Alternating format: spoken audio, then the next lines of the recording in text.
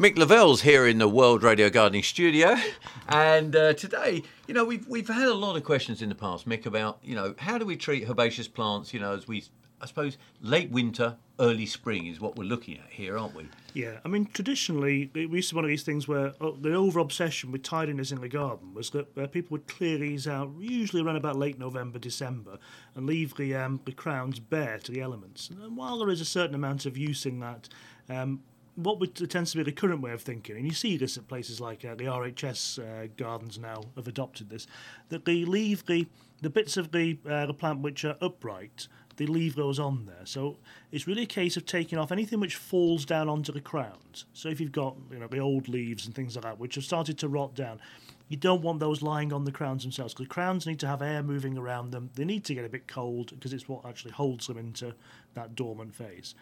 But the upright growth on there gives a little bit of structure in the garden. It's a great place for not only for beneficial insects to hide, but also for some other insects and seeds which are left there, which are good for overwintering birds. And of course, they're very important in the garden. And they also give a little bit of protection against the worst of the winter weather across the crowns in the garden anyway. However, you could argue that because you've left all that, you can leave spaces for the slugs to overwinter, and you just mentioned pests. You could leave pests to overwinter. So, in theory, you could argue against leaving it a bit, the tops on and a bit of extra leaf around the base, couldn't you? Well, this is precisely what the argument always was against it. However, the difficulty there is that, and all the things which eat the slugs and all the things which eat the pests have nothing to eat, and so of course they die out far more quickly. The predators always die out more quickly than the prey. And so all of the beneficial things in the garden tend to have a knockback, which means that the pest populations can actually recover more quickly, unbridled as they are by any sort of predatory activity by their normal enemies. So that's the thinking behind it, you reckon, Mick? Well, it is, yeah. And actually, you may think, this crackpot, what's he on about these hippie ideas? This is actually exactly what's done in glasshouses now commercially. Say, for instance, things like pepper crops, cucumbers, tomatoes.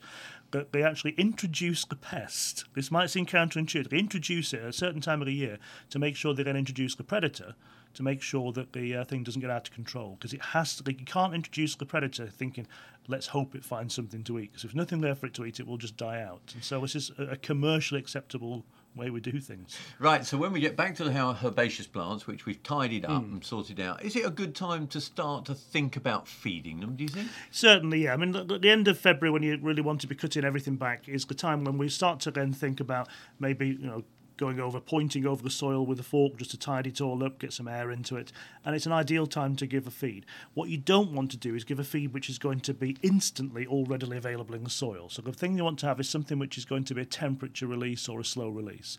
Ideal things, if you don't really want to worry about too much, are things like fish blood and bone meal, hoof and horn, these sorts of things which you can put around in the soil, and the bacterial action in the soil then breaks them down and gives a steady supply of nutrients up until around about April time, when by that time the growth of the plants will really be exceeding the amount of the boost of nutrients which have been given there, and that's the time to start giving some of these maybe a liquid feed or some more instantly available food for them, so that they will actually really take it up quickly and grow. If we've got a good compost heap, is it a good time to put compost around, or does that again encourage some of the slugs and pests to hide? It does. What I would say about compost is that you don't apply compost around herbaceous plants until such time as the crowns have actually come into active growth. What's the reason for that then? Well, you can get something called crown rot, because if you get any of the compost, particularly bear in mind, if you put compost down, things like blackbirds in the garden come around, they start to chuck it about, and it can end up on top of the crowns themselves. And so what we want is the leaves to be up and away so there's no crown to rot. So if you put the compost in amongst them, and garden compost or something which will break down, you don't want to use anything which is going to stay for a long time. So a garden compost or a mushroom compost, something like that, around the base of them will actually suppress weeds whilst holding in moisture and nutrient in the soil, and encouraging things like ground beetles which eat slugs and other soil-borne pests. So you put that around the base of them, and then eventually, by the time it starts to rot down and reveal the soil underneath, the canopy will have closed up above them of the herbaceous plants, and you will have good weed suppression for the rest of the season. Is it a good time to also start to put stakes in, or is it a bit too early, really? I tend to think it's a bit early, unless you've got something which is growing tall rather early in the season.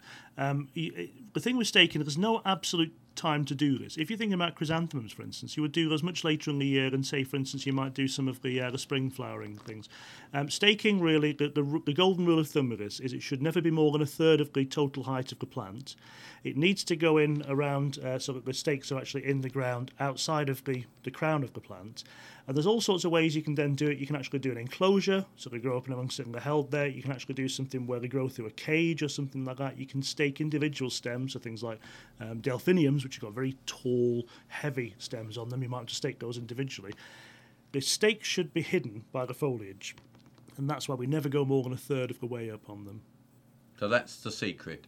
Absolutely. Watch the plant grow. Yep. Give it a bit of fertiliser and encouragement at this time of the year, or as we go towards spring, and then look at staking. Yeah, because the good thing with staking as well is that sometimes we might find that the growth is a little bit dense, the plant's probably coming up towards a time where it might need to be divided, and you can actually cut out a few of the stems at that time to make sure that you've got stronger, more active growth from those ones which remain.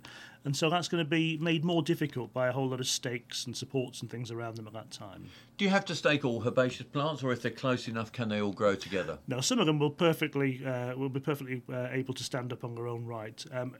Really, the decision whether to stake or not depends partly upon the nature of the plant. So some of the very highly bred delphiniums and things like the back of the border plants really need staking because they aren't strong enough to support the weight of flower on them when they come to flower.